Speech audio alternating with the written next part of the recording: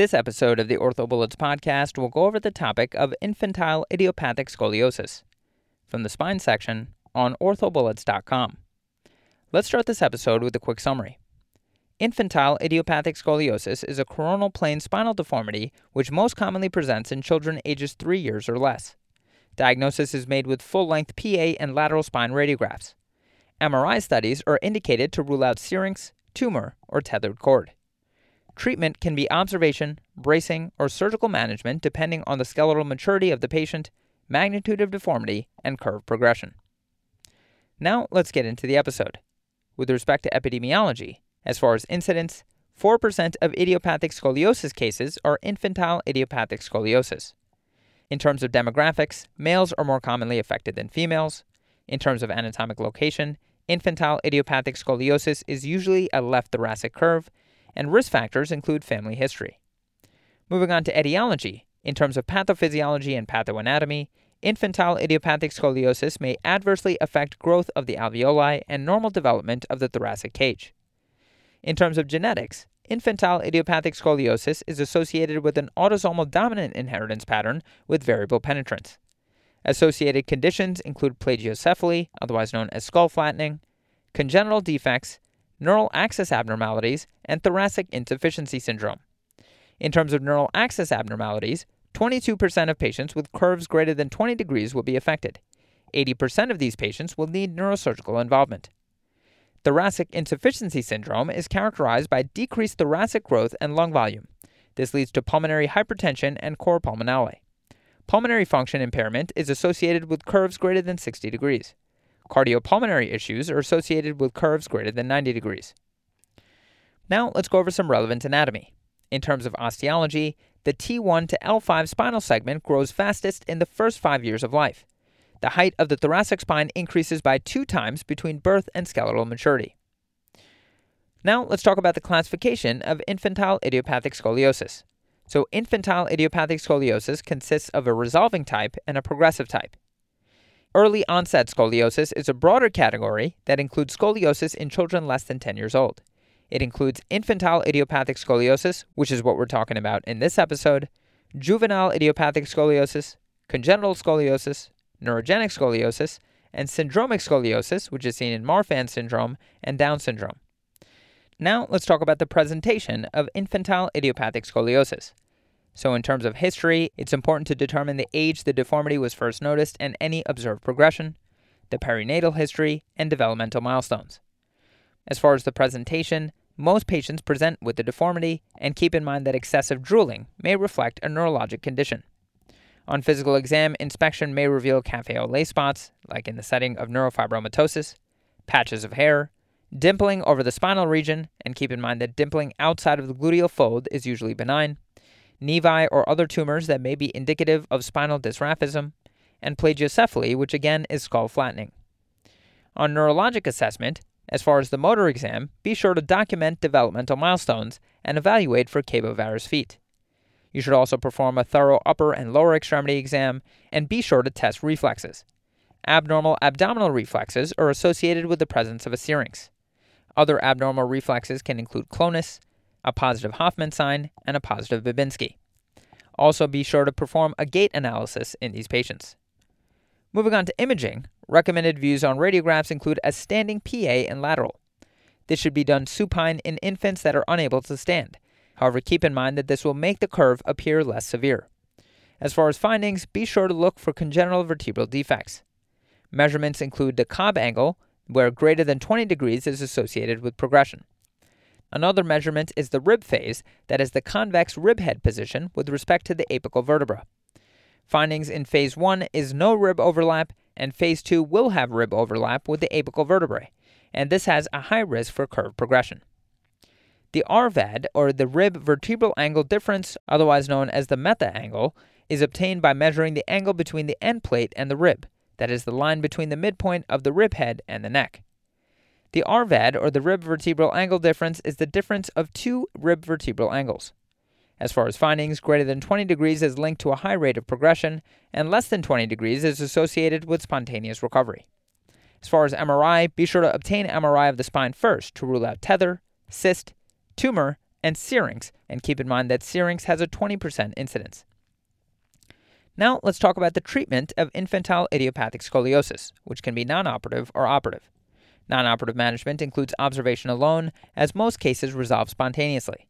This is indicated for a Cobb angle of less than 30 degrees and an RVAD of less than 20 degrees. Keep in mind that 90% of infantile idiopathic scoliosis cases will resolve spontaneously.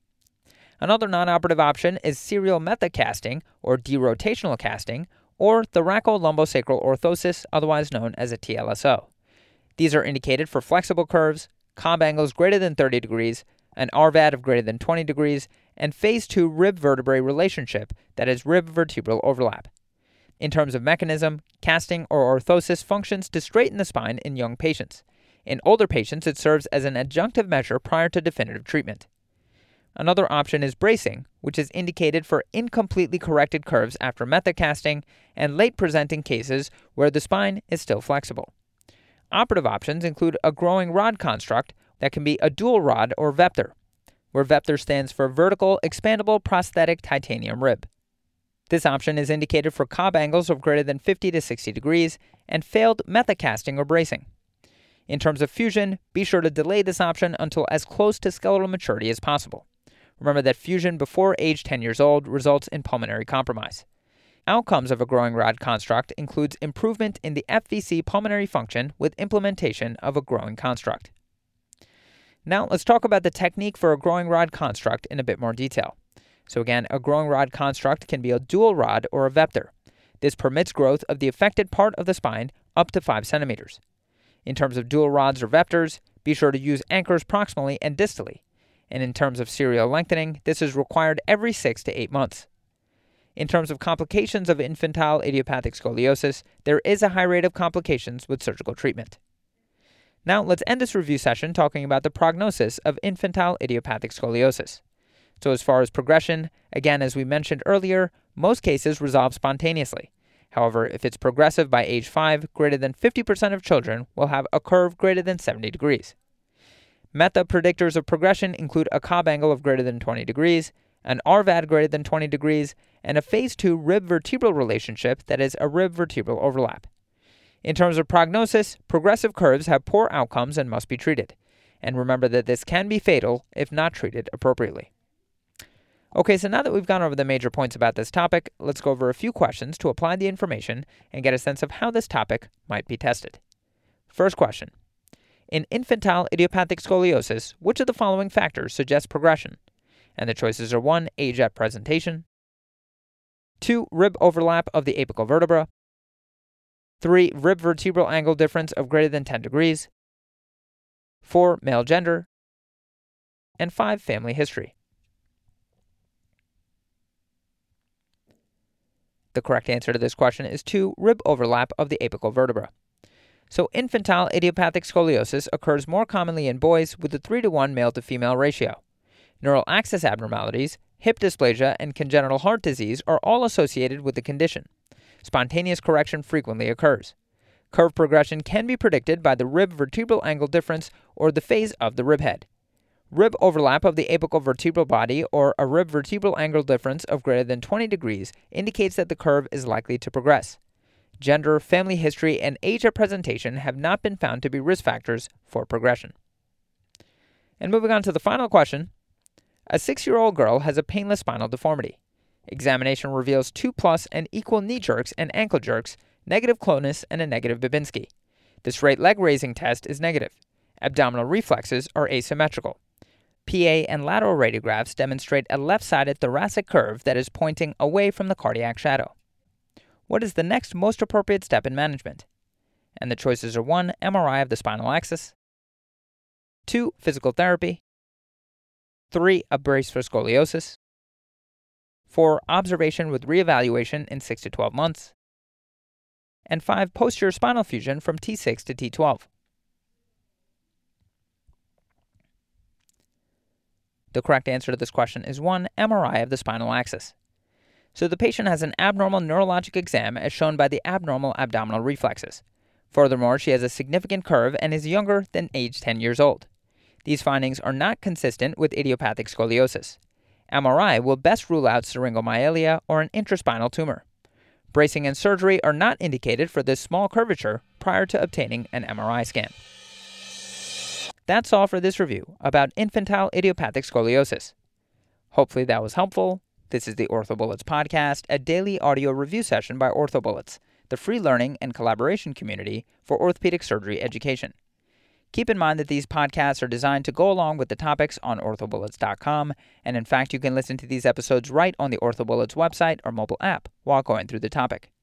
If you've gotten any value from the OrthoBullets podcast so far, please consider leaving us a 5-star rating and writing us a review on Apple Podcasts or Spotify.